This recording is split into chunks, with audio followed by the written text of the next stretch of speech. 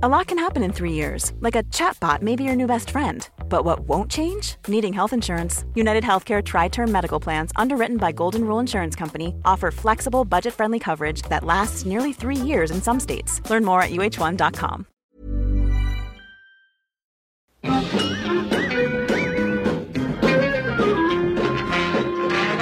Oh, it was nothing, really. But old Mr. Pietro posing as a doorman sure had us fooled for a while. Well, will anybody really know? All right, will anybody really know? We sure thank you, kids, for unraveling this smuggling mystery for us. I don't know. You know, who can really know? There they are, Sheriff. Mr. Creeps and his partner, Mr. Crawl. That he told me that he had nothing to do with it. I would say maybe 5 times. Yoinks! It's Mr. Carswell, the bank president. They have not concluded. Nobody's concluded. I don't know if anyone's going to be able to conclude. Look at this snapshot. Here's a clue to end all clues. I don't want to hear the tape. No reason for me to hear the tape. I'm sure you'll recognize him. There. Look familiar? I don't know. I don't know. Dr. Najib! He denies it vehemently. Mr. Magnus! They said he might have done it. Dr. Jekyll! Frankly, if we went by this standard, we wouldn't be able to have anybody as an ally.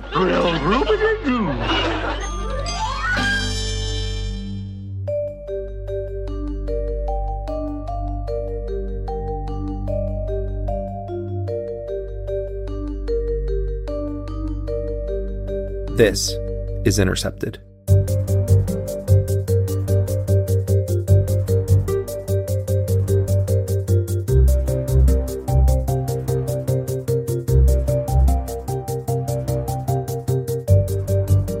I'm Jeremy Scahill, coming to you from the offices of The Intercept in New York City, and this is episode 75 of Intercepted.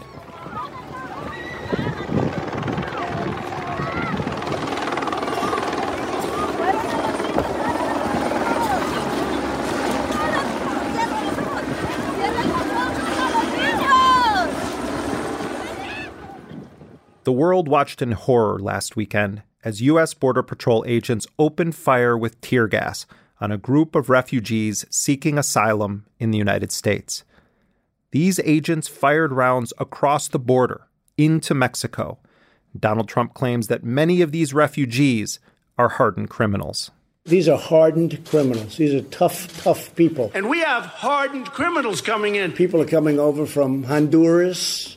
They have like 5,000 people, Honduras and Guatemala, El Salvador. And some of these people are hardened criminals, not good people. But as with many things Trump spits out of his mouth, he offered no facts to back it up. He just uses the most powerful podium in the world, that of the American president, to slander masses of suffering people looking for refuge. But here's a fact.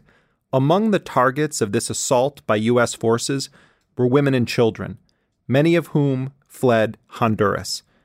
Across the American news media, these refugees are simply referred to as migrants or the caravan. Rarely do we get any context of why they are risking their lives and the lives of their children to flee Honduras. And part of why we don't hear that context is because to really tell this story, you need to talk about the U.S. dirty wars in Central America in the 1980s. You need to talk about the impact of neoliberal economic policies. You need to talk about the catastrophe of climate change caused by the U.S. and other major world powers. You need to know history. The United States has intervened with military forces 12 times in Latin America in this century. Many of these invasions were led by Brigadier General Smedley Butler. In his memoirs, 1933, he says, I helped make Mexico safe for American oil interests. I helped make Haiti and Cuba a decent place for the National City Bank boys to collect revenue in. I helped pacify Nicaragua for the International Banking House of Brown Brothers. I brought light to the Dominican Republic for American sugar interests. I helped make Honduras right for American fruit companies. And if you know this history, particularly in Honduras, then you know that what we are seeing now is a situation where the U.S. set a house on fire, and as the flames have raged, the U.S. is standing against the people trying to flee the fire that Washington set to their home. When you cut through all the propaganda, the generalizations, the lies, that is what we're witnessing now. The United States is trying to stop innocent people from fleeing a raging fire that the U.S. itself started. My fellow Americans, I must speak to you tonight about a mounting danger in Central America that threatens the security of the United States. Throughout the 1980s, the Reagan administration waged a series of dirty wars throughout Central America, in Nicaragua, El Salvador, Guatemala, Honduras. After the leftist Sandinistas took power in Nicaragua, the U.S. began a program to support a death squad known as the Contras. Neighboring Honduras, which was technically a newly democratic state, was in reality ruled by a right-wing military junta. The forces under the command of General Gustavo Alvarez operated a notorious CIA-backed death squad in Honduras. It was known as Battalion 316. Thousands of people were killed during this period in the name of fighting communism. You can't have communists running free all over the place doing what they want to do. What happens if the United States get attacked by communists, or we leave it open to be attacked by communists? What happens then? That U.S. soldier was part of military exercises in the 1980s in Honduras, right near the Nicaraguan border. Honduras was the staging ground for U.S. support for the Contras, and the point man for the Reagan administration was Ambassador John Negroponte. Negroponte cut his teeth working for Henry Kissinger during the Vietnam War. As ambassador to Honduras from 1981 to 1985, Negroponte presided over the second largest embassy in Latin America at the time and the largest CIA station in the world. From that post, Negroponte not only coordinated Washington's covert support for the Contra death squads and the Honduran junta, but he also covered up the crimes of its murderous Battalion 316. During Negroponte's tenure in Honduras, U.S. officials who worked under him said that the State Department human rights reports on the country were drafted to read more like Norway's than anything reflecting the actual reality in Honduras. Negroponte's predecessor in that country, Ambassador Jack Binns, told the New York Times that Negroponte had discouraged reporting to Washington of abductions, torture, and killings by notorious Honduran military units, saying, quote, "I think Negroponte was complicit in abuses. I think he tried to put a lid on reporting abuses, and I think he was untruthful to Congress about those activities." Were you aware of this, of the existence of this battalion when you were down there as ambassador? Senator, as I responded in a written question with regard to the so-called Battalion 316, my first awareness of the existence of the battalion by that name, and we can get into this because I'm not trying to be fancy with my use of words here now, but my first... Negroponte was asked about the death squad in front of the Senate in 2001 during his confirmation hearing for UN ambassador. But I asked the CIA about Battalion 316 and was given a memorandum by the agency at that time, which advised me that that battalion was created in the beginning of 1984, either late 1983 or the beginning of 1984, which is well into my tenure in Honduras, and that to the best of the agency's knowledge at that time, there had been no substantiation of any human rights, systemic human rights violations being carried out by that unit. John Negroponte would later serve in the George W. Bush administration, running operations in Iraq that came to be known as the Salvador Option. Despite Negroponte's bloody history, Hillary Clinton bragged about receiving his endorsement when she ran for president in 2016. John Negroponte, a former veteran diplomat who served under three Republican administrations as well as the Clinton administration, has endorsed Hillary Clinton for president. Negroponte wrote this about Hillary Clinton. We'll put it up on the screen. She will bring to the presidency the skill, experience, and wisdom that is needed in a president and commander-in-chief. Having myself served in numerous diplomatic and national security positions starting in 1960, I am convinced Secretary Clinton has the leadership qualities that far and away qualify her best to be our next president. Among the crimes committed by U.S.-backed Honduran forces during Negroponte's tenure was the murder of a U.S. Jesuit priest named Father James Guadalupe Carney. Father Carney was a liberation theology revolutionary who spent 18 years living with the campesinos and the poor of Honduras. The U.S.-backed forces waged a smear campaign against Father Carney, who was a World War II veteran, claiming that he was a communist. The most basic need that a man has to fulfill is food. And of course, when a valley like this could produce enough food, they say, for all Central America, is producing vegetable oil for Castle and Cook Company. I mean, that's a terrible crime. It's a sin. And that's why we Christians nowadays in Latin America, we want to change that. We rebel against that. Even if they call us communists, even if they kill us, we have to try to do something about it. In 1983, Father Carney was murdered by a U.S.-backed death squad. We still do not know the truth of what happened to him, but there are many sources who say he was captured alive, tortured, and then thrown from a helicopter into the jungle. Here is Democratic Senator Tom Harkin speaking on the Senate floor opposing Negroponte's nomination as Bush's UN ambassador in 2001. Mr. Negroponte showed a callous disregard for human rights abuses throughout his tenure as U.S. ambassador to Honduras between 1981 and 1985, during which time I traveled to Honduras. And in fact, went out to one of the Contra camps with the ambassador at that time.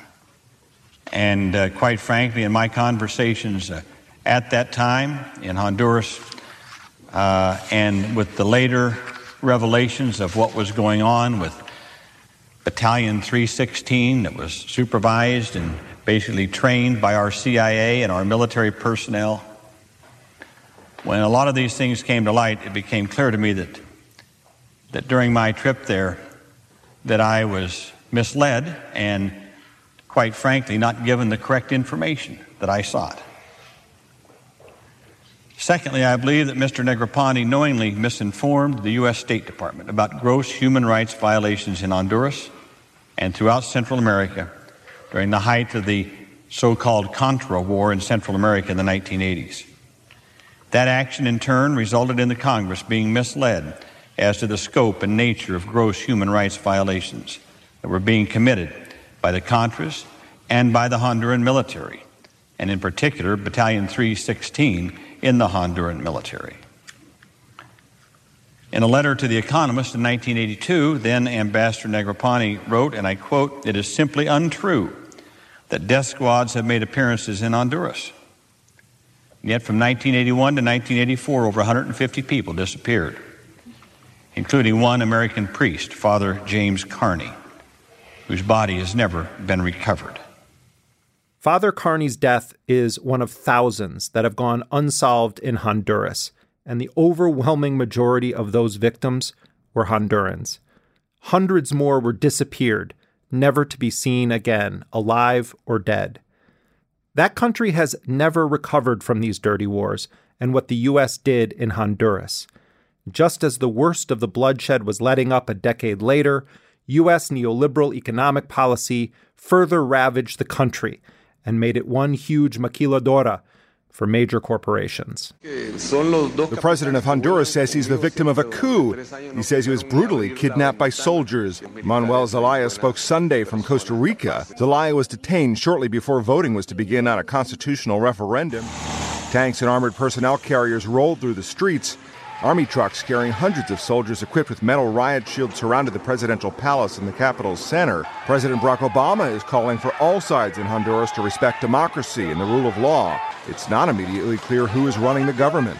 During the Obama administration, a military coup overthrew the democratically elected leftist government of Manuel Zelaya. And then Secretary of State Hillary Clinton supported that coup, even bragging that she had devised a way to resolve the crisis that would ensure that the elected president would never return to his post. As she campaigned for president in 2016, Clinton continued to defend her position on Honduras, including under questioning from journalist Juan Gonzalez of Democracy Now! Now, I didn't like the way it looked or the way they did it, but they had a very strong argument that they had followed the Constitution and the legal precedents. And as you know, they really undercut their argument by spiriting him out of the country in his pajamas, where they sent, the military to, take him out of his bed and get him out of the country. So this began as a very mixed and difficult situation. So our assessment was we will just make the situation worse by punishing the Honduran people if we declare a coup and we immediately have to stop all aid for the people. But we should slow walk and try to stop anything that the government could take advantage of without calling it a coup. I bring this up because we need to understand that this situation was not just created by Trump. It was created by more than a quarter century of U.S. policy. You could say it goes back even further than that. Trump is basically the thug who has now stepped in late in the game, continued decades of brutal, murderous, inhumane U.S. policy, and is now punishing its victims even further. How did you feel when you saw the images of the women and children running from the tear gas? Well, I do say, why are they there? I mean, I have to start off. First of all, the tear gas is a very minor form of the tear gas itself. It's very safe. The ones that were suffering to a certain extent were the people that were putting it out there. Today, Honduras is governed by a U.S.-backed, undemocratic leader. Crime and corruption are rampant. Gangs run murderous operations, and poverty is widespread. Remember all of this history when you listen to Donald Trump's racist and xenophobic rhetoric. Remember that the U.S. played a central role over the course of decades in creating the conditions that have caused these desperate people, these families with their children, to flee. Remember this as you watch women and children gassed by U.S. forces. History matters. Context matters. Today, we're going to dig deep into this history with a Honduran professor who has spent her life documenting the role of the U.S. in Honduras. But first, we're going to get the latest from the U.S.-Mexico border from two reporters who have spent extensive time reporting there. I'm joined now by my colleague at The Intercept, Ryan Devereaux. He's been on the Homeland Security beat for the duration of the Trump presidency and has spent a lot of time recently in the frontline state of Arizona.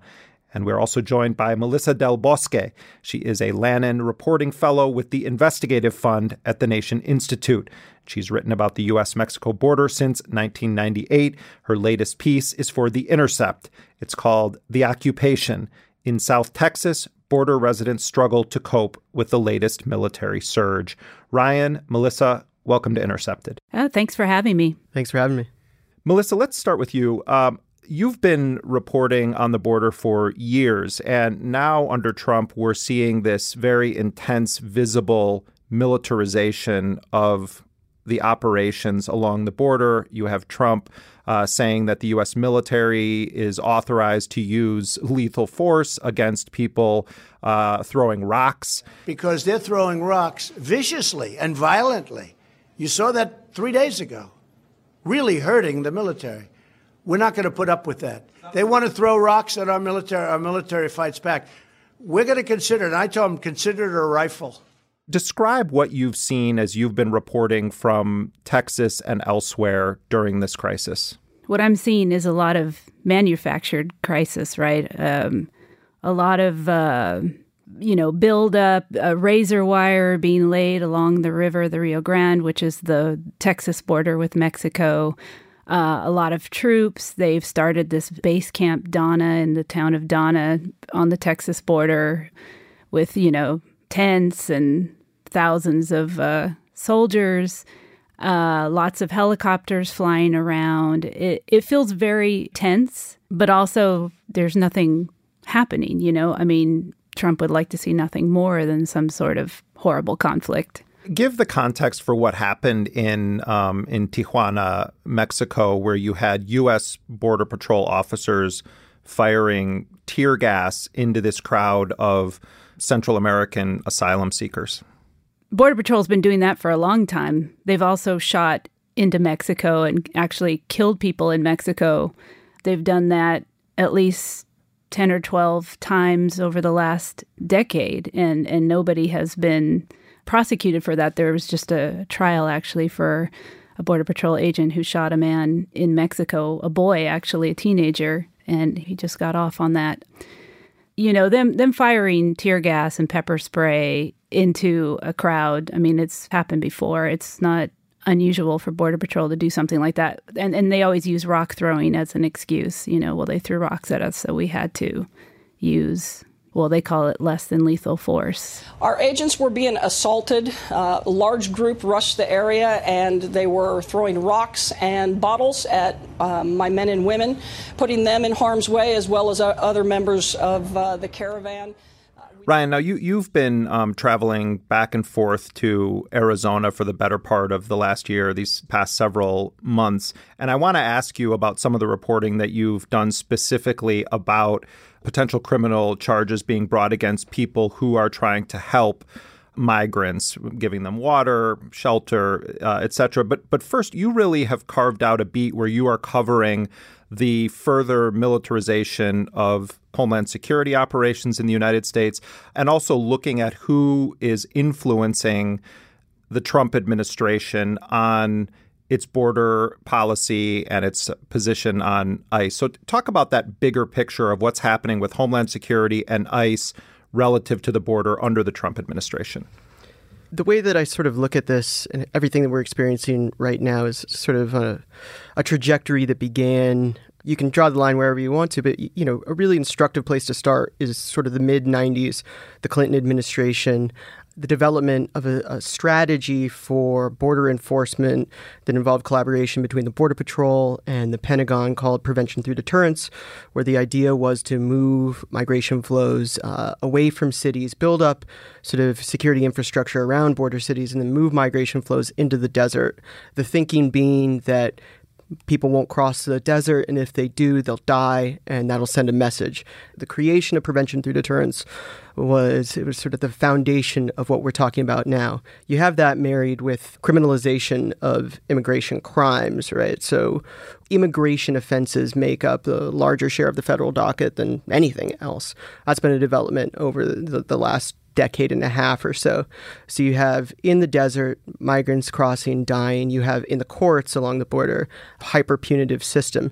Then after 9/11, you have a lot of these border security agencies get this sort of national security boost, right? So you see Department of Homeland Security agencies like the Border Patrol, like ICE, really adopting a mentality of warriors on the front line, and they get the kind of funding that comes with that, right? You have Customs and Border Protection, the agency that oversees ICE, receiving more funding than, all of the major federal law enforcement agencies, FBI, DEA combined, and a mentality that we are warriors guarding the wall, right? And I say that, non-ironically, because the Border Patrol has a union, and the Border Patrol union has a podcast. And that podcast, for a long time, they're actually featured Jon Snow from Game of Thrones talking about being a warrior on the wall. I am the sword in the darkness. I am the watcher on the walls. I am the shield that guards the realm of men. Broadcasting live from the southern border, this is The Green Line. This is Donald Trump, and you're listening to The Green Line. Thank you, President-elect Trump. Thank you to all our listeners out there. We are going to make podcasting great again. And if for those who aren't Game of Thrones fans, the wall is a sort of a defense against an undead army that is threatening to destroy Westeros, right? So it is an idea that we are these elite guards guarding against a horde, an invasion. And that idea, a horde, an invasion of people, is something that we're hearing constantly now from the Trump administration. That didn't come out of nowhere. For the last several decades, there's been a nativist right in Washington, D.C. that really operates through a handful of prominent think tanks, influential and powerful think tanks that were all sort of founded by this white nationalist eugenicist publisher named John Tanton. So yes, it's people like Stephen Miller. Obviously, everybody knows about Miller, but there's a whole sort of network of people who have been agitating for years to take what is already a really intense system for chasing, capturing, detaining, and deporting folks into overdrive. Ryan, you also have been focusing on a story that hasn't gotten nearly the attention that I think a lot of us believe it deserves. How this administration is seeking to prosecute humanitarian volunteers who are, including potentially on felony charges, who are trying to prevent deaths of people who cross the border as migrants.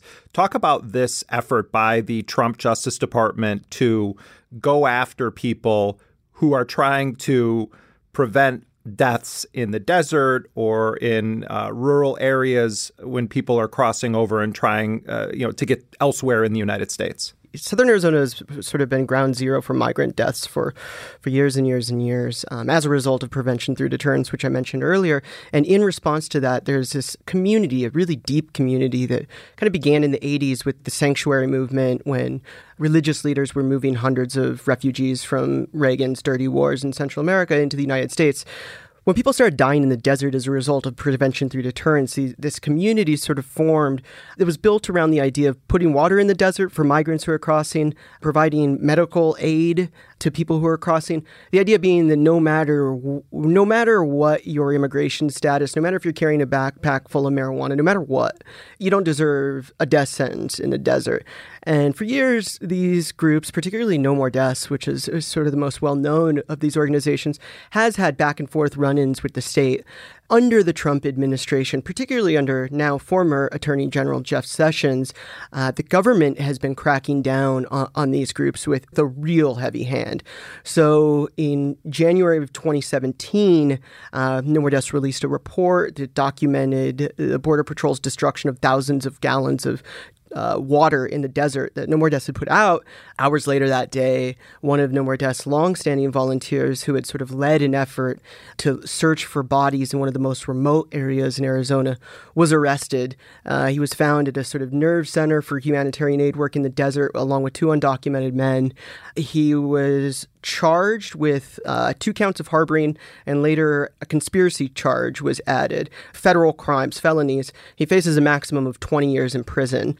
So Scott Warren's case, this volunteer facing these felony charges, is one of several cases involving humanitarian aid volunteers in southern Arizona. He's one of 9 volunteers who are also facing charges for leaving water on federal lands for migrants. Some of his fellow volunteers, they're all facing a year in prison for what the government has termed littering. You talk to people who are really involved in dealing with the humanitarian crisis on the border in southern Arizona, dealing with migrant deaths. They're critical. They find bodies. They provide water to people who are on the verge of death. I was out there in August of this year with one of these immigrant-led search and recovery groups. It was 120 degrees out.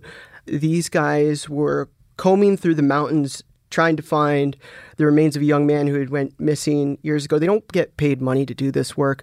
They're responding to a crisis that the government created. And now what we're seeing is the Department of Justice attacking them with the full force of the law. Trials are supposed to begin at the beginning of next year. And I think it'll be really critical for folks to pay attention to what happens here, because what we're seeing is the administration with ICE deporting lots and lots of folks from the interior of the country now who've been living in the United States for years. We're already seeing these folks trying to get back to the lives that they've built here. They're going to be trying to cross a border that maybe they crossed 20 years ago that was a lot different. It's much, much more securitized now. Chances that deaths are going to increase is high.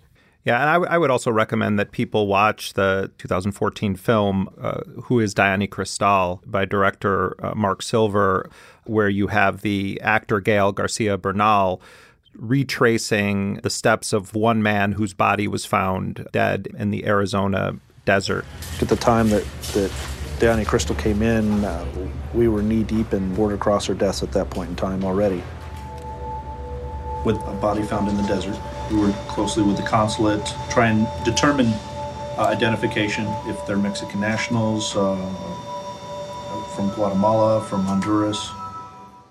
And I want to add something on that because it brings to mind one of the main protagonists in that film works at an organization called Colibri that does a lot of work repatriating the remains of migrants. And Colibri also has been targeted in this, or at least felt the effects of this crackdown in southern Arizona, with a senior Border Patrol agent literally telling one of the co-founders of the organization after a No More Deaths camp was raided that they messed with the wrong guy.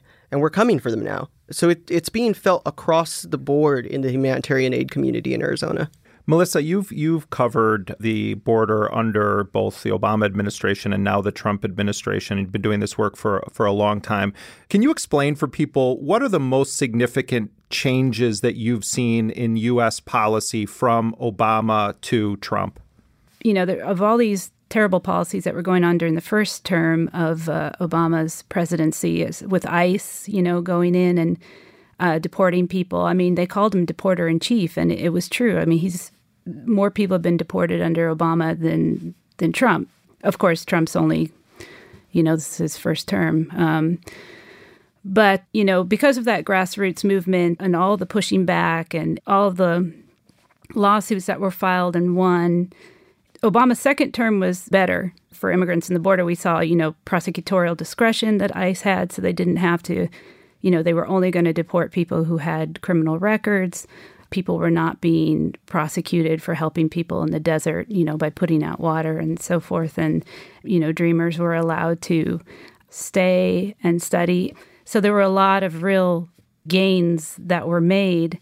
And the sad thing is, when Trump came into office, it seems like so much of that was lost, all of that organizing and all of that work. I mean, the organizations are still there. They're still fighting, but there's just so much to fight against now. And there's so much chaos and so much changing from day to day. And then, you see something like the zero tolerance policy, which is a very extreme form of prevention through deterrence, where they're just physically separating families at the border, which, we were all horrified by it.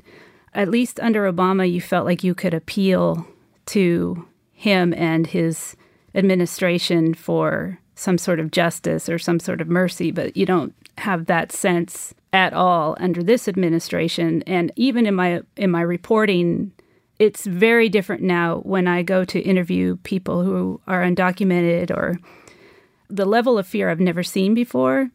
And under Obama, when I was doing stories, people had hope. They thought, well, I want to get my message out.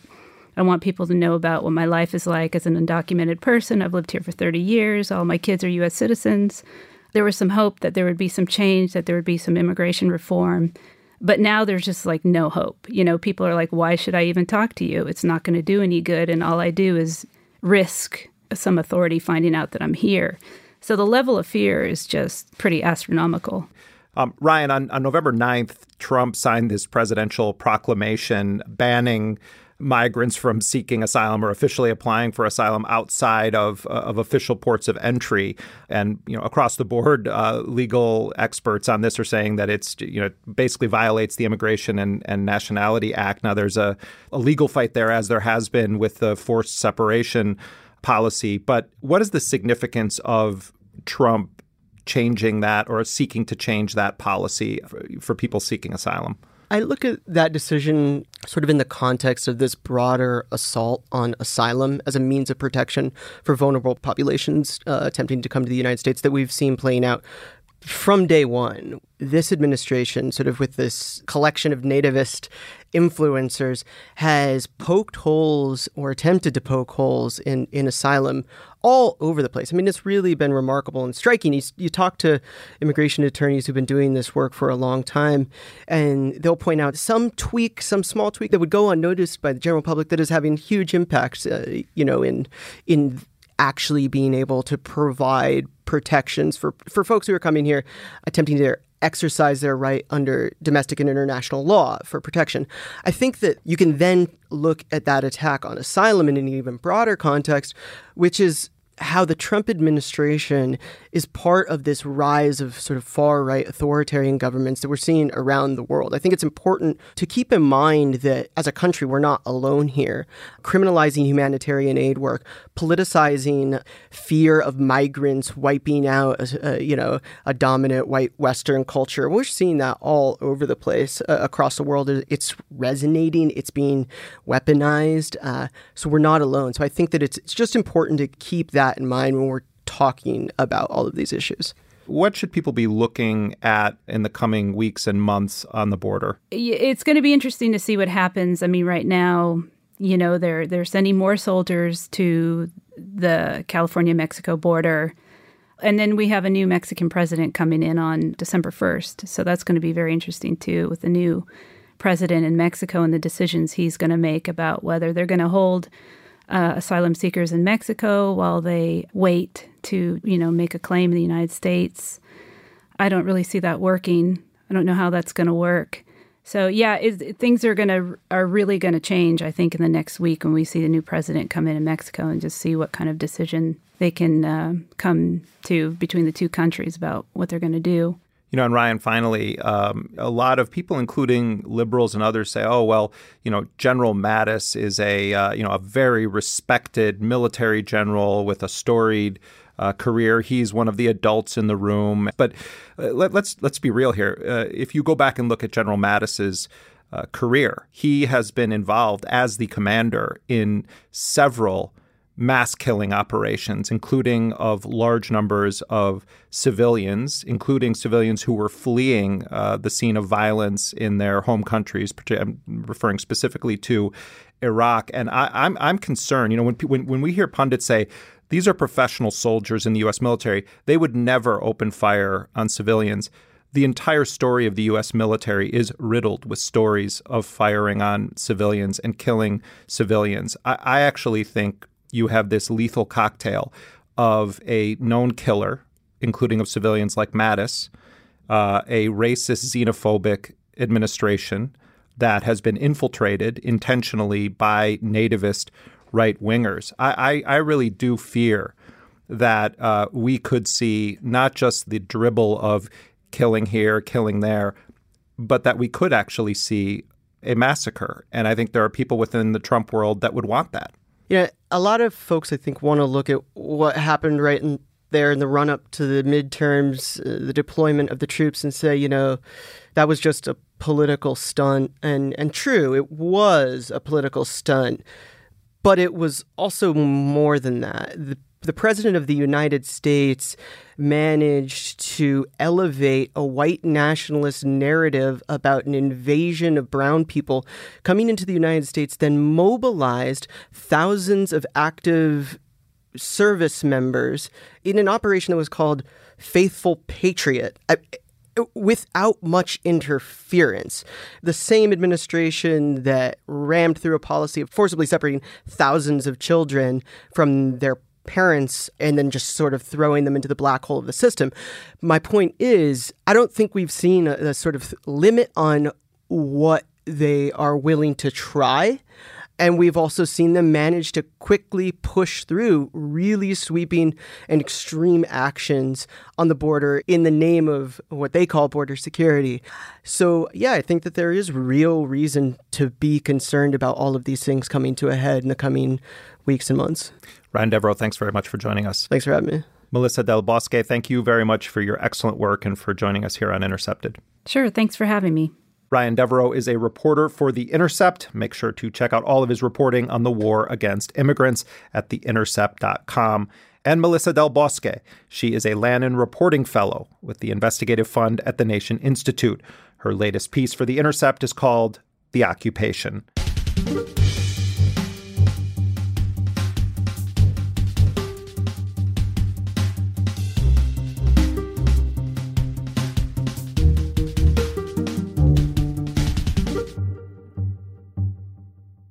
For more on the history and context of why so many Hondurans are fleeing their country and seeking asylum in the U.S. and elsewhere, I'm joined now by Suyapa Portillo Vieda. She is Associate Professor of Chicanx and Latinx Transnational Studies at Pitzer College in California. She's originally from Honduras and continues to work and research in that country. Suyapa, welcome to Intercepted. Thanks for having me. I want to begin when this group of people that are seeking to apply for asylum in the United States are talked about in the broader news media. They're generally referred to as the caravan or the migrants. But in fact, many of them, the majority of them, are fleeing Honduras. Why are they leaving Honduras? Well, people are leaving Honduras for a lot of reasons. I think one reason is sort of the historical foreign policy of the U.S. in Honduras, right? For over 50 years, the U.S. has been sort of manipulating and engaging in Central America at different levels, right? Military, diplomatic. And one clear example is the 2009 coup. This is how the street looked earlier in the week as police clashed with hundreds of protesters, angered by the military overthrow of President Manuel Zelaya. Mr. Zelaya was rousted out of his bedroom in the presidential palace by Honduran soldiers and sent into exile on orders of the country's Supreme Court. The court says it took the action because the president wanted to amend laws to guarantee him another term. But Mr. Zelaya told the UN that he was promoting change within Honduras, change that he says is opposed by the Honduran elite. That coup has generated so much instability, both politically, economic. When you have a weak militaristic government like Juan Orlando's government, you're also going to have a strong narco state. And post the coup d'etat, over 900 concessions were heard and granted by the Honduran government to outside powers, China, Canada, the U.S., and companies in those countries funded by sort of IMF and World Bank, right? So local elite are able to get these loans from international banks in Europe and the U.S. and then collude with companies to build things like hydroelectric dams or mining. The arable land that people would use for subsistence farming, for instance, they're being displaced from this land, or the rivers are being contaminated. So people are fleeing for that reason, right? The other reason that most people don't think of, or maybe they forgot, is sort of the neoliberal era of the 90s.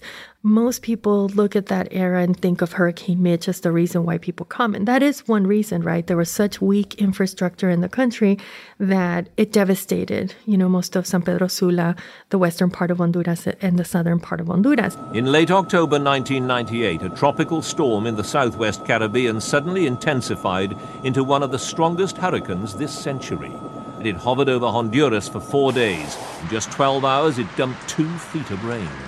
Honduras had borne the brunt of the storm, with at least 7,000 dead and 600,000 homeless. But in reality, we're looking at 20 years after NAFTA, and free trade agreements are just failing most people at this point, right? People have to migrate because they're not making ends meet. If you're a young woman, you start working in a maquila from age 15. By age 30, 35, that's it. There's no more work for you because that's when ailments start to happen. That's where sort of occupational health and hazards pop up, right? As women get older, women end up needing to migrate and many times have, 4 or 5 children to feed. These women are having to bring their kids. If they leave their kids, they can leave them with an aunt or with a grandparent and sometimes with a neighbor. But then a host of all kinds of things can happen to them, right? From sexual abuse to they may not be getting the money that the parents are sending. So instead of putting the kids through this separation, many times women make the choice to bring them with them. As you well know, if you go back even further into the 1980s, when John Negroponte was the U.S. ambassador to Honduras, Honduras was a major staging ground for the U.S.-backed Contra death squads in Nicaragua. You also had the Honduran paramilitary/military death squad, Battalion 316, that was murderous. And you had the United States State Department whitewashing the human rights situation in Honduras itself when John Negroponte was running the U.S. operations there. It was an impressive show of force as U.S. paratroopers filled the skies over central Honduras. The 800 infantrymen hit the ground running, fully aware of the circumstances that brought them here and deadly serious about carrying out their mission. I'm here to train. I'm here to do what they told me to do. And that is to practice the maneuvers of war. The troops are pumped up, proud to carry out their commander-in-chief's orders. Four horsemen are forever, and so is Ronald Reagan. The president's representative... Talk about how the dirty wars in Central America and in Honduras and the U.S. presence there in the 1980s created some of the conditions that we now see causing or continuing to support this notion that people feel like they need to flee. Honduras has been used as sort of an airport for U.S. State Department, for military. Honduras has one of the largest air bases in the region, Soto Cano Air Base. And part of it is geopolitical location, right? Honduras is 1 hour from Cuba. Many of us have those stubborn pounds that seem impossible to lose, no matter how good we eat or how hard we work out. My solution is PlushCare. PlushCare is a leading telehealth provider with doctors who are there for you day and night to partner with you in your weight loss journey. They can prescribe FDA-approved weight loss medications like Wegovy and Zepbound for those who qualify. Plus, they accept most insurance plans. To get started, visit plushcare.com/weightloss. That's plushcare.com/weightloss. Millions of people have lost weight with personalized plans from Noom. Like Evan, who can't stand salads and still lost 50 pounds. Salads generally for most people are the easy button, right? For me, that wasn't an option. I never really was a salad guy. That's just not who I am. But Noom worked for me. Get your personalized plan today at Noom.com. Real Noom user compensated to provide their story. In 4 weeks, the typical Noom user can expect to lose 1 to 2 pounds per week. Individual results may vary. By plane, immediately next to Nicaragua and El Salvador, which in the 80s had active guerrillas, right, and were fighting and winning, right? So Nicaragua won in 1979 and was able to take power. And this is important geopolitically for the United States to sort of, at this point during the Reagan years was the Red Scare, right? And the fear that communism was going to spread throughout the region, that they were connected with the Soviet Union or Cuba, but also this emerging drug war. And so Honduras is what many people say, like this backyard, right, for the United States where they can sort of bring and deposit and train people. There's regions in Honduras where revolutionary leaders from Nicaragua or El Salvador were tortured, or even from Honduras. There's about 2,000 students who were disappeared during the period. And oftentimes, like you said, covered up. Honduras has always been sort of the U.S. lackeys, right? I'm not talking about the Honduran people. I'm talking about Honduran government and Honduran poor leaders, right? What happens in Honduras is that from 1962 to 1980, there were military leaders passed on leadership throughout that region. Elections didn't happen, and it was sort of a pacted process until 1980. The candidate that most people wanted to win wasn't Suazo Cordova, was actually Modesto Rodas Alvarado, who was a progressive candidate. He was a Liberal Party member, and he mysteriously dies. It's unclear how he died. Some people say he was poisoned. Some people say it was healthcare. And then Suazo Cordova emerges as someone that's going to be a lackey to the U.S. Embassy and the U.S. State Department. Honduras is a good and valued friend and partner of the United States. President Suazo's leadership has returned Honduras to democracy, and his government has embarked on a prompt and courageous effort to return the country to economic health. Under his watch, 2,000 students were killed. Many, many more had to flee the country into Mexico and other places to be exiled. And most of the guerrilla movements that were formed in Honduras were basically squashed, right, through both surveillance and also covert operations, as well as just random violence. So growing up in Honduras during this period in the 70s, a period of dictatorship, I remember transit between cities was really difficult. So you would go from one city to another, and it was a 2-hour drive that would take 4 to 6 hours because military stopped you, the police stopped you, the military police stopped you, right? So you had to get off the bus and everybody was searched. And so we're seeing that era sort of return now to Honduras. So particularly post the second election of Juan Orlando Hernandez, which was fraudulent, right? We're all clear that he didn't win these elections, but that they were rigged. People started to protest. Al gobierno ilegal que viola la Constitución. El pueblo, el 80% de la población está en contra de Juan Hernández. And they weren't just Libre Party members, the opposition party. There were multiple parties who were opposing what they were seeing happening back in November of 2017. And they were received with live bullets. And this is sort of a return to the 1980s, right? We hadn't seen, for example, the military police in the streets as they are now since the 1980s. And we hadn't seen live bullets be sprayed onto peaceful protesters.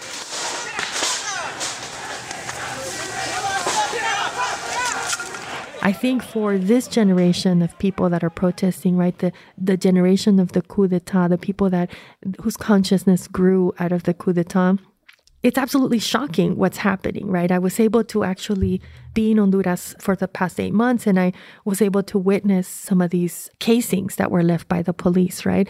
Excessive tear gassing. So now young people who are engaged in sort of the civil process of voting, who feel betrayed by what happened in November of 2017, are now fleeing for their lives because the police is hunting them down, entering their homes, throwing tear gas inside their homes, throwing them in jail 1 or 2 years without really posting charges, right? People are waiting 1 or 2 years in jail trying to figure out what they're being charged with. There's complete chaos. And I think Juan Orlando Hernandez has sort of demonstrated that he doesn't have a handle on what's going on. There's complete ingovernability in Honduras at this point, just rampant corruption. And people are fleeing that. So what happens when all of that is going on in the government and people are protesting? What happens is people can't work, right? The majority of the population, about 70% of Hondurans, live in poverty. About 60% live in extreme poverty, mostly in the countryside. And so if there's complete mayhem in the country, the economy is not growing because of all of the militarism, and the coup has generated just complete chaos. People are not able to survive. Of course, I'm sure you're aware, Hillary Clinton just recently said the following, quote, "I think Europe needs to get a handle on migration because that is what lit the flame." And she went on and said, we're not going to be able to continue to provide refuge and support, talking about Angela Merkel of Germany, because if we don't deal with the migration issue, it will continue to roil the body politic. So you have that statement from Hillary Clinton, and then it was echoed by John Kerry, who also was a Secretary of State under Obama. And you have everyone acting horrified, and I think rightly so, at the way that Trump has been talking about this issue, now talking about maybe permanently closing the border, deploying the U.S. military, having forces that are firing tear gas at women and children. But let's talk real here for a moment.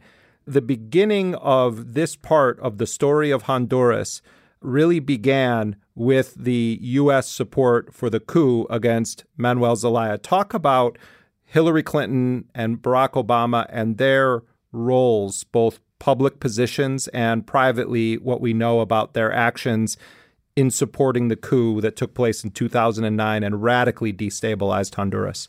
Well, President Obama had every opportunity to deal with migration, quote unquote, before the flame was lit. Barack Obama campaigned on immigration reform and giving some amnesty to the community, and people responded by voting him in. So he had every opportunity for 8 years to change the course of what was going to happen with over 11 million people who are undocumented. Many of them are Hondurans, So that's one problem. He became actually what people now refer to as the deporter-in-chief. He deported more people than any other president in history. He chose to quote unquote deport criminals, but that's not what we saw on the ground. In fact, the people that were being deported were not criminals at all. They were actually people that had a deportation order, for instance, may not have shown up to a meeting. They weren't necessarily people with criminal offenses. They also started to criminalize immigrants, right? So, for example, crossing the border is a misdemeanor. Crossing the border is an actual crime in the books, in the penal code. If people cross a second time, then they're committing a felony. And they have to sort of pay for that crime and then face deportation court. So when they go to deportation court after being categorized a felon, clearly those are criminals. Do you see the loophole here? So people that are not necessarily criminals, that are in good standing in society, that are good citizens, but may not have understood how the paperwork functioned, or may not have understood that crossing the border after being deported was going to land them in this situation, all of a sudden are in this situation. So President Obama had every opportunity. Part of the discussion with what's happening in Central America is that Mel Zelaya was engaging with Hugo Chavez and with Fidel Castro at the time they were both still alive, and trying to get Honduras entered into the Bolivarian Project for the Americas, right? Which was sort of an alternative to the free trade agreements, in a way in which Honduras could sort of emerge from this darkness that it's in economically and politically. So I think that was threatening, not necessarily to the U.S. State Department at first, but to the elite in Honduras, right, who have allegiances to the United States more than their own country. So they saw this as dangerous for them. And I think that when they felt their pockets being touched by this, that was problematic. Also, during this period, all the Latin American countries were pushing for Cuba to be admitted into the OAS. And I think that meeting happened in Honduras where Hillary Clinton was present, and everybody was pressuring for Cuba to enter the Organization of American States. And that became sort of an important moment, right? I believe that meeting so angered Hillary Clinton that she definitely 6 months later let Honduras know that staging was inappropriate. Why? Because in Honduras, the U.S. State Department has been able to do whatever they want. Honduras has been their backyard. They've been able to manage leaders, to put down strikes. Everything you can think of has happened in Honduras, including the training of officials for the Bay of Pigs, the training of the military that invaded Guatemala in 1954 to depose Arbenz Guzman, the interrogation of revolutionary leaders, the disappearance, the torture, the training of the Contra-revolutionaries in the 1980s. I mean, the U.S. has been able to do whatever they want in Honduras. And all of a sudden, when Honduras enters the Bolivarian Project for the Americas, Honduran leaders are pausing. I think it's also important to point out that in 2014, I believe it was, Hillary Clinton wrote a review for the Washington Post of the book by infamous war criminal Henry Kissinger, who also is a close friend of Hillary Clinton's and Republicans and Democrats alike, the elite. But she writes this glowing hagiography to Henry Kissinger in the Washington Post and then defends her actions in the aftermath of the coup in Honduras, saying that she had a plan with other diplomats in the region around Honduras on how to, quote, restore order in the country that would render illegitimate the question of whether Zelaya should return to power. I mean, I just think it's extremely telling that she finally admits this, albeit with milquetoast language, in an article for the Washington Post praising Henry Kissinger. And if people remember Henry Kissinger, the orchestrator of Operation Condor in South America, thousands and thousands of young people, college students disappeared, labor organizers, women, revolutionary leaders, and possibly has been engaged throughout not just the Americas, but the world in wars, right? In bringing down communism and this very elusive communism, right? It's unclear what they mean by communism. Who are these people? Because the people that I've been interviewing on the ground for my own research are working class people who really just want to make decent wages, who want to have a union so that they have say on their medical care, who want to engage their society by voting. And if their vote is not respected, they want to be able to protest and, for demanding and protecting their land, right? Not letting any corporation come in and, destroy the rivers and natural resources. These are actually, working people who need to have justice and who need to have basic survival. So, one thing I haven't mentioned is sort of the war on drugs. The DEA, in 2011, the DEA shot and killed 2 pregnant women in La Mosquitia, which is a region close to Nicaragua. DEA agents from the United States, these are U.S. citizens, thought that they were narco traffickers and killed them. And to this day, those families haven't found any justice. These people have not been brought to trial, right? So the U.S. is able to exist in Honduras almost with unparalleled power, right? They're able to decide who's president, who dies, who lives. And so that's why it's so ironic to see their comments now on this migrant refugee caravan, which we Central American scholars do call refugees because they are actually fleeing a failed state. They're being persecuted. Yes, there's narco traffickers. Yes, there's narcomenudeo. There's gang members, but they exist within a failed state. And that's why they're thriving there. I think what's interesting about Hillary Clinton is, one, nobody wanted Trump, right? But I think for Central Americans, they also didn't want Hillary because they saw right through her, right? She was going to be more interested in Latin America, be sort of the new era Kissinger, if you will, be engaged in her idea of democracy, which is not participatory democracy, which doesn't incorporate young people, and which clearly doesn't even care about immigrants. In fact, I think when she was campaigning, she actually said that kids in 2014 should be deported. Just because your child gets across the border, that doesn't mean the child gets to stay. So we don't want to send a message that is contrary to our laws or will encourage more children to make that dangerous journey. And I think for Central American voters and for Latino voters, that was really a wrong move for her. I wanted to ask you about Trump sending U.S. military forces to the border. And if you have the larger group of people make it to the border, your concerns about what could happen? First of all, we're not going to stop this migration of refugees. I think that is sort of poor analysis from the State Department on this issue. We're not going to stop it until we deal with the root causes of this migration, which is all that we've been talking about, right? They're engaging in covert activities that are actually displacing people and supporting corporations, which are displacing people. So people are not going to stop coming just because the U.S. president or the vice president sends a tweet about it.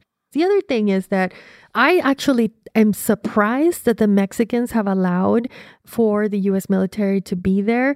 Let's look back at 1848, right? Let's look back at the ways in which the U.S. has infringed on Mexico's sovereignty. What I see here is an infringement on Mexico's sovereignty. The fact that riot police from the U.S. shot into Mexican territory, that's a sovereignty issue right there. And any president of any country needs to address that. And they've had an opportunity to address. So I think Enrique Peña Nieto right now hasn't been able to address it because he's on his way out. For the new president, AMLO, who takes over December 1st, this is going to be a key defining moment of his presidency. This is what history has put in front of him. Is he going to comply? Is he going to concede? Is he going to stand up? And what is that going to look like? And lastly, tear gassing unarmed women and children, youth, is just deplorable. It's, first of all, a violation of international rights under the Refugee Convention of 1961. People have a right to ask for asylum. This is not something that's up for grabs. I think that we've seen sort of the ignorance of the Trump administration over and over and over. This is a big oversight. This is an international oversight. We are beholden to these international conventions, and we must allow and review these asylum policies at the very least, right? So if people come to our borders and seek asylum, they have a right to do that. They have a right to do that in any country at any time. The other thing is that to see these people as refugees, we have to get international recognition for the genocide that happened in Central America in the 1980s, right? So Guatemalans should be refugees because 200,000 Guatemalans were killed since 1954 and throughout the period of the 1980s. Many of them, the majority, were of Mayan descent. 80,000 murdered in El Salvador, over 20,000 in Nicaragua in that prolonged war of the 1980s, 2,000 murders of students in Honduras. And, we can go down the list of what's happening since the coup d'etat, right? We've seen over 500 murders of people, including leaders like Berta Cáceres, right? Who ran for president. These are the conditions in which they're migrating, and they should be considered refugees for this. But it doesn't makes sense for the United States to consider them refugees because it would implicate itself in the murders of the 1980s and the 1990s and currently in Honduras. So this is political, and I think that they're perceiving Central American women and children as weak, as people that don't have power, as people that can be manipulated. So this is why I think international organizations need to step in. People are not going to stop coming just because you tell them not to come. People come as a direct response to hunger, to violence, to corruption, to being displaced from their land. I mean, we really need work on refugee laws and utilizing these international conventions. Well, we're going to leave it there. Professor Suyapa Portillo Villeda, thank you very much for joining us. Thank you. Suyapa Portillo Villeda is originally from Honduras. She is Associate Professor of Chicanx and Latinx Transnational Studies at Pitzer College in California.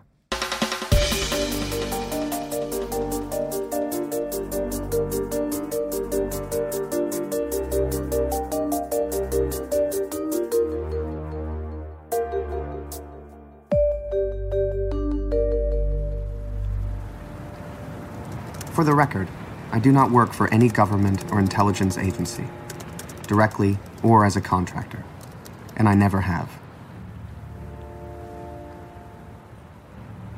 My viewpoint is entirely my own. Income inequality is one of the defining issues of our time. It affects all of us, the world over. Still, questions remain. Why? And why now? The Panama Papers provide a compelling answer to these questions. Massive, pervasive corruption. It's not a coincidence that the answers come from a law firm. Mossack Fonseca used its influence to write and bend laws worldwide to favor the interest of criminals over a period of decades. Those words are from John Doe's manifesto.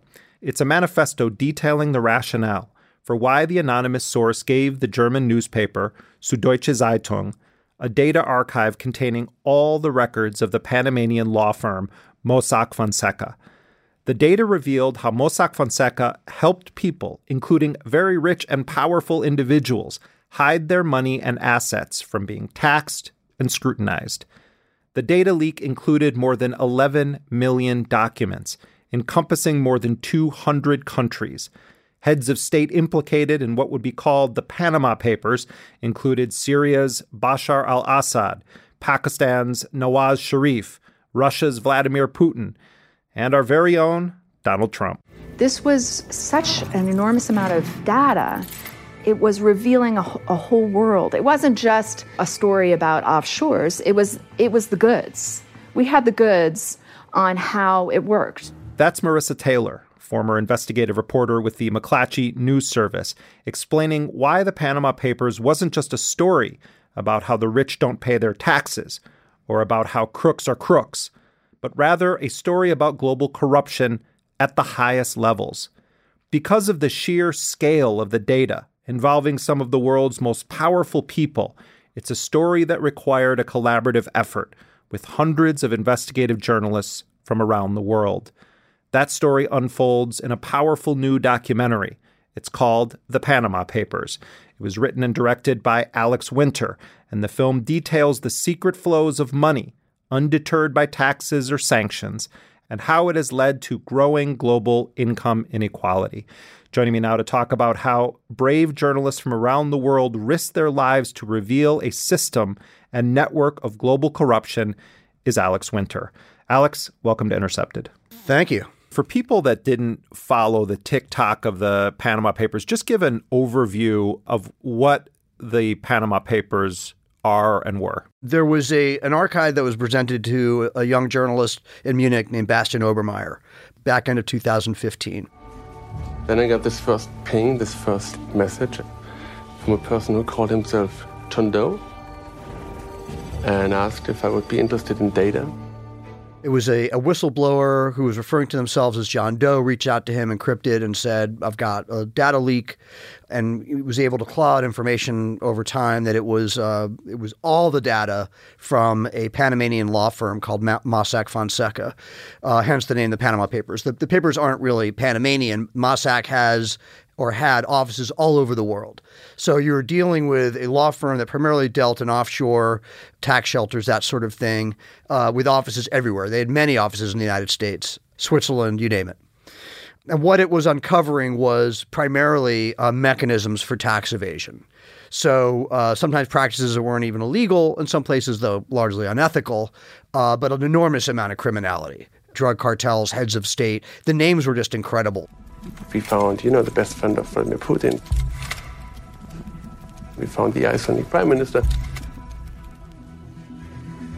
If you find money tied to Bashar al-Assad and to Vladimir Putin and to other dictators, then you somehow have the feeling maybe it's not a good idea that only I know.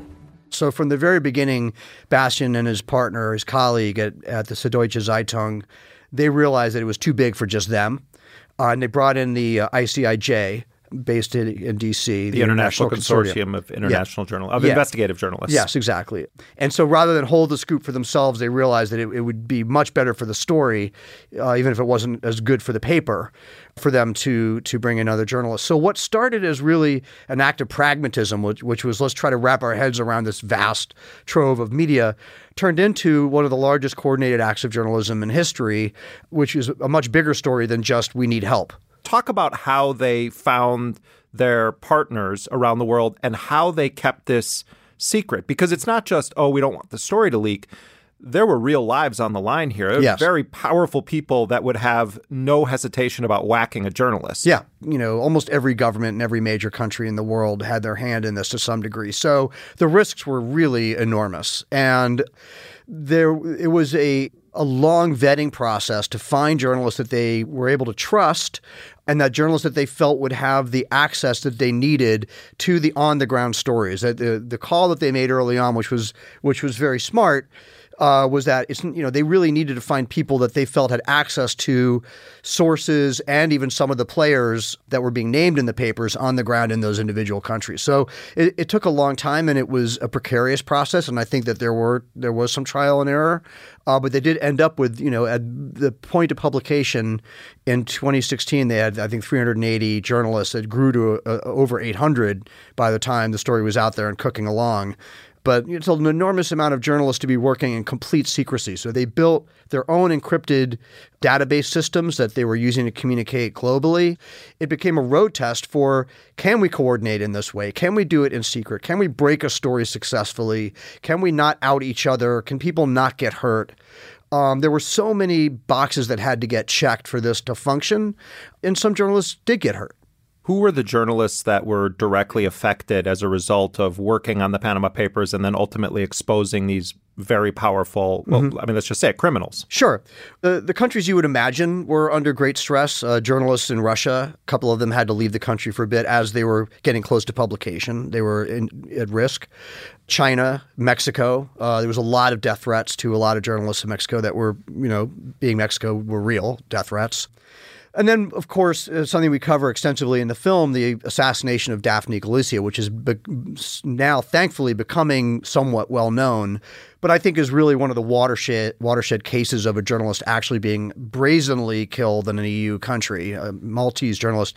Now, Daphne was not part of the core ICIJ. She was not a member of ICIJ. She was a blogger, essentially, a very, very famous political blogger in a country with enormous corruption, and was boldly writing about corruption from within Malta.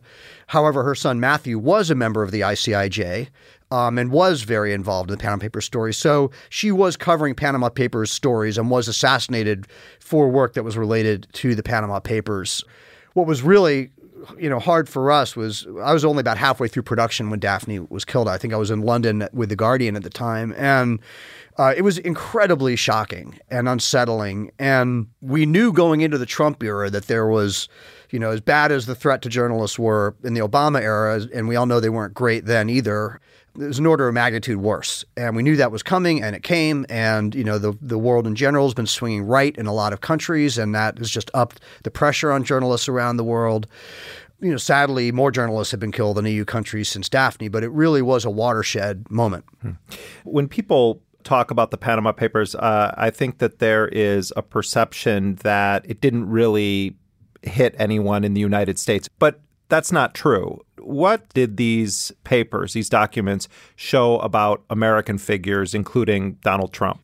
Yeah, I would actually argue that the biggest impact of the Panama Papers is going to be on the United States and the UK when all is said and done, which are the two biggest perpetrators of this kind of corruption in the world by far.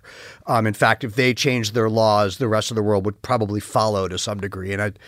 So there's sort of a big consequence or sort of an immediate consequence and a more longstanding consequence, to answer your question, from my perspective. And the immediate consequences is the administration we currently have, which is comprised largely of self-admitted and, braggartly tax evaders. We've read the New York Times piece on Trump, incredible piece of journalism, but certainly no surprise in broad strokes that's talking about how his businesses were set up, exactly, going back to his father, exactly, and how they basically avoided paying taxes almost ever. Exactly. And, I grew up largely in New York, and Trump and his family, they were notorious for that in the 80s, much less now. So, these are mechanisms by which a lot of people function, but they're just so brazen about it. Mnuchin. Mr. Mnuchin, you ran a hedge fund for a few years starting in 2004, and I've been trying to get my arms around the Mnuchin web of bank accounts and shell companies. They were in the Cayman Islands, in Anguilla. How many employees did you have in Anguilla? We didn't have any employees in Anguilla. How many customers did you have there? We didn't have any customers that resided in Anguilla. Did you have an office there? We did not have an office ourselves there. So you just had a post office box? Wilbur Ross, who was exposed in the Paradise Papers, which was the leak subsequent to the Panama Papers. Commerce Secretary Wilbur Ross, who reportedly retained investments in a shipping firm with ties to Putin's son-in-law. That's according to a trove of leaked documents known, intriguingly, as the Paradise Papers. So, and then, of course, Manafort's ties to the Ukraine and to various oligarchs who were heavily named in the papers. So we ended up with this kind of outwardly kleptocratic administration who are literally exemplify the problems at the root of the story, which is really not about some rich guy who decides he doesn't want to pay taxes as much as an actual systemic corrupt aristocracy almost, where a very core group of people do not operate by the same rules that everyone else does. And the infrastructure that we don't have is largely because of the money that they're stealing. Well, and one of the investigators who's an expert on international money laundering in your film talks about how the greatest revelation pertaining to Trump, and this was also seconded by a Reuters journalist, was just understanding how he operates his businesses and the leasing of his name. Let's actually listen to that section from your film. He didn't pay any federal income tax. So that makes if me he's smart. paid zero. Trump is obviously one we were focused on from the very beginning. He appeared about 3,450 times that we know of. That's not to say his partners. That's just him by name. The big find was a lot of documents around the Panama Hotel project. Trump Ocean Club soars over the Pacific and Panama City. It's also where criminals, everywhere from Russian gangsters to money launderers for Latin American drug cartels, were able to hide their cash. There we found contract information between him and the developer Newland. One of the things I think that was very helpful in the Panama Papers is it actually showed Trump's business model. It was a contract that showed how he got paid, how his name was leased. This really wasn't known. And the documents, here we had physical proof of how he arranges things. So coming out of that, it's interesting because you also hear Donald Trump, when he was debating Hillary Clinton, saying that he was smart because he didn't pay any income taxes. What is the benefit of using a firm like Mossack Fonseca or others like it? Like who does that appeal to, and what service are these companies providing? Well, basically what they're doing is they create a mechanism by which you can operate from the outside within the law, apparently. These things are all about hiding your identity, so you can hide your money. The brief way of describing it is they will have the name attached to a company X, right, which is where you're going to park your cash. Company X has a nominee, has a director. Now, that director is not really – that director in Mossack's case, let's say there was one woman there who was the nominee director for tens of thousands of companies. And this is a woman who lives in poverty on the outskirts of Panama City. In fact, you show the neighborhood. We went to her neighborhood, she lives. Yeah. And she's essentially a poorly paid secretary who is the front for major corporations all around the world. So she's signing the documents. Her name is the sort of where the buck stops. So the buck doesn't stop where the money actually is. The buck stops somewhere else. And these are labyrinthine constructs that are, implemented so that you can avoid paying tax, and so that you can also just avoid whatever the nature of your business is. So you could have, a family trust, say, that you don't want to have to pay taxes on. You could have entire businesses based on whatever your business industry is that you don't want to pay taxes on. And then you could have drug cartels. There is coziness amongst people within these systems. And that's something that we were getting at, that there is a kind of a network here once you start to pull the strands apart. One of the things I think is so important about the film that you've done is showing people why this kind of corruption, money laundering, tax evasion impacts ordinary people around the world. Lay out some of the big picture analysis that you did in this film about the consequences of $8 trillion and counting in tax evasion. Well, if you think about it, the general populace is being propagandized. Back in the old days of just a straight up aristocracy, like France, for instance, where the aristocracy didn't pay tax and they had their own set of rules, and the general public knew they were basically, under a yoke of one kind. In this climate, like Trump's line that you mentioned when he's talking to Hillary, this notion that I'm smart because I didn't pay my taxes is really propaganda, because the average person is in no position to play that game. The average person does not have either the money or the connections to get away with playing that game. And that game is played by a very rarefied group and is played at very, very high stakes. And so the thing that the film really that we set out to show, because it was kind of the light bulb moment that I think happened to every journalist that I interviewed, everybody, other than, say, tax investigators had been working for 50 years. But every investigator came onto the story and thought, well, offshore, whatever, so the rich hide their money down in the Caymans, big deal.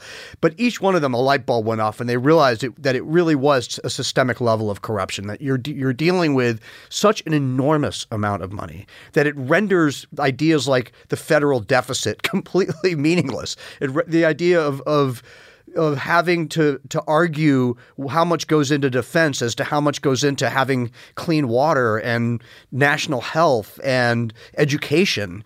I mean, all of those problems would be immediately solved if you didn't have this level of kleptocracy. So you are dealing with that scale of theft, essentially.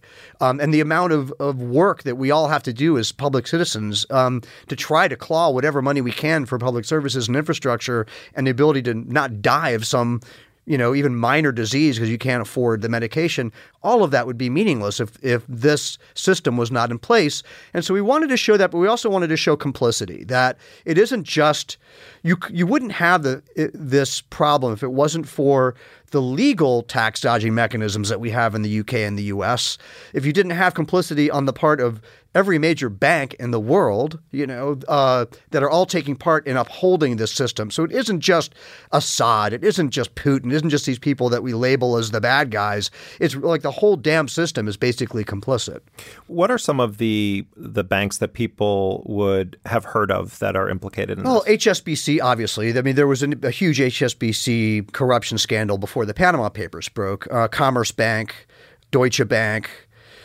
There's a lot, Hypo Bank, there was a huge raid of that bank in Austria, but you would be surprised. So there's a lot, almost because of Delaware, Wyoming, and Nevada, almost every major U.S. bank is in some way complicit because they're helping to build mechanisms for this. So this consortium of a few hundred journalists start moving their way toward the moment when they have to now not only go to the firm, to Mossack Fonseca, but also to individuals who are going to be named in their reporting. Explain what happens as the sort of cat starts to get out of the bag, as journalists around the world start confronting powerful people, and as the team go to confront or try to confront officials at Mossack Fonseca. Yeah, I mean, this is the most vulnerable moment for a journalist who's been on a story like this for this amount of time and has had to deal with the level of secrecy that they have and the vulnerability given the level of power of the people that they are going to be attacking, which is the highest levels of power everywhere, left and right, which is very vulnerable because you can't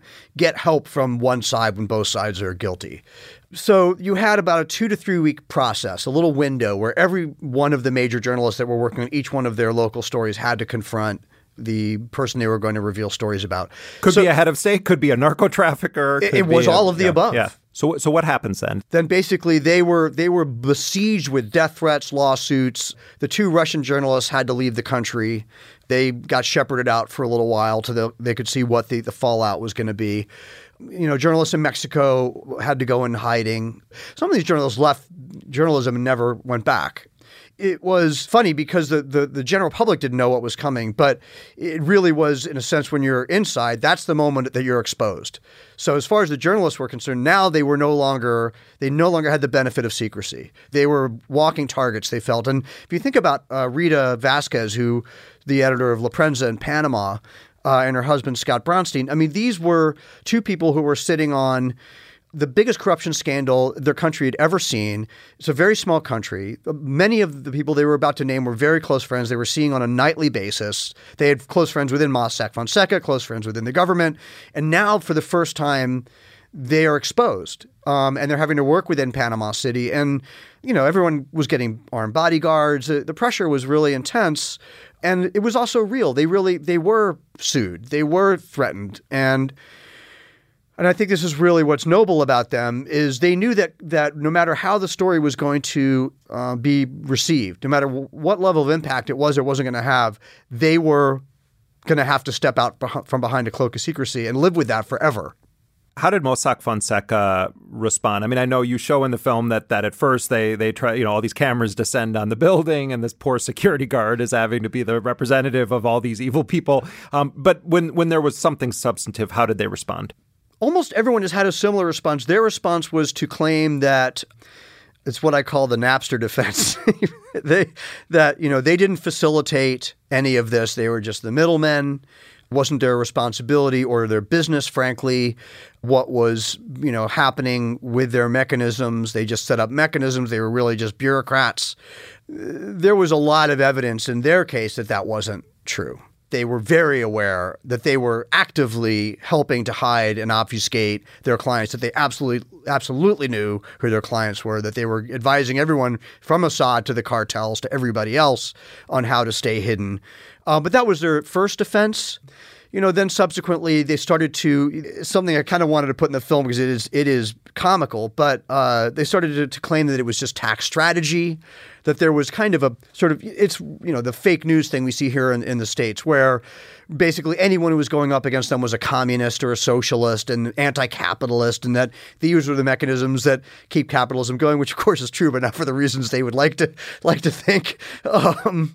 In the end, because of the government in Panama, well, they were arrested but not prosecuted, meaning they were arrested, they were charged, they were eventually let go on bail, and they've managed to evade prosecution since, which is outrageous, I think. But of course, you've seen that around the world. I think that the thing about the film that I think can be hard to swallow because it's true is that this is not a story, and I feel this way probably about Trump as well, it's not a story where you're going to get that satisfying moment of a perp walk that contains, Putin and Assad and Trump and the cartels. What you're going to get, hopefully, is very slow, measured, long-standing reform and changes to laws that need to happen, mostly from within the U.S. and the U.K. As we wrap up, I wanted to ask you what you learned from being totally immersed in the world of this investigation that might help people understand the moment we're in right now with Trump as president. Technology is great in a lot of ways and bad in a lot of ways, which we all know. But the ability to spread propaganda is equal to the ability to report the truth. And the story is a really good example of that, I think, because you really had one of the largest coordinated acts of journalism. You had an unbelievable roster. It was like, an all-star team of some of the greatest investigative journalists in the world, all applying their skills on this story and getting unbelievably important stories out, local and global. At the same time, you have this kind of overarching propaganda that paying your taxes is something that you shouldn't do, that the American dream or sort of the global dream is to get yourself to a position where you have the yacht and you don't have to deal with this stuff.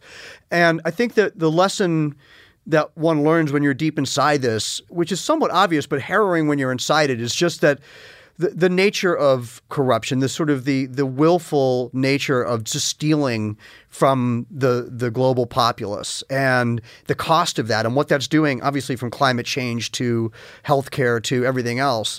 But unfortunately, the ability for what I call the real fake news, for the propaganda to be spread effectively. So I think it's a real uphill battle. And when you're dealing with a nature of corruption like this that isn't partisan, it is silenced. And so a great story gets published, it gets squashed. Someone will write massive articles about it, it evaporates.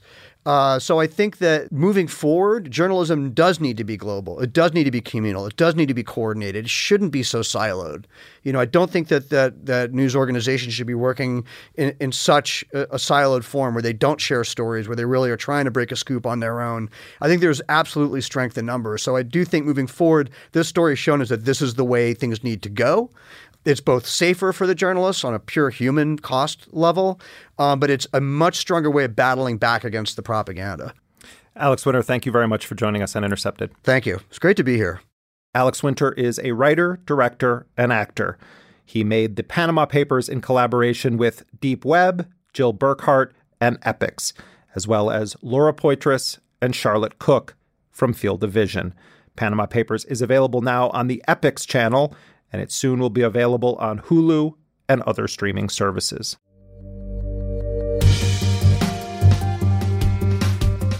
That does it for this week's show. If you are not yet a sustaining member of Intercepted, log on to theintercept.com/join. Intercepted is a production of First Look Media and The Intercept. We're distributed by Panoply. Our producer is Jack Dizadoro, and our executive producer is Lital Molad. Laura Flynn is associate producer. Elise Swain is our assistant producer and graphic designer. Rick Kwan mixed the show. Our music, as always, was composed by DJ Spooky. Until next week, I'm Jeremy Scahill.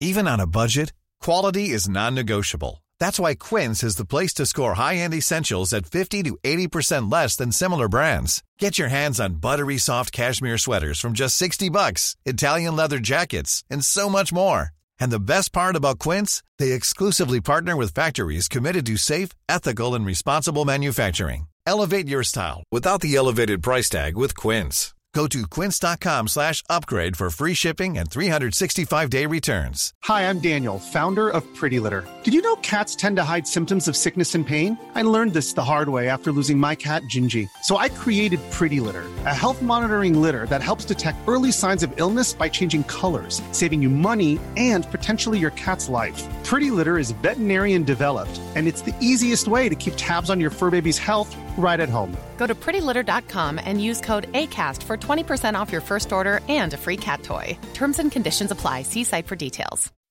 When you make decisions for your company, you look for the no-brainers. If you have a lot of mailing to do, Stamps.com is the ultimate no-brainer. Use the Stamps.com mobile app to mail everything you need to keep your business running with up to 89% off USPS and UPS. Make the same no-brainer decision as over 1 million other businesses with Stamps.com. Use code PROGRAM for a special offer. That's Stamps.com, code PROGRAM.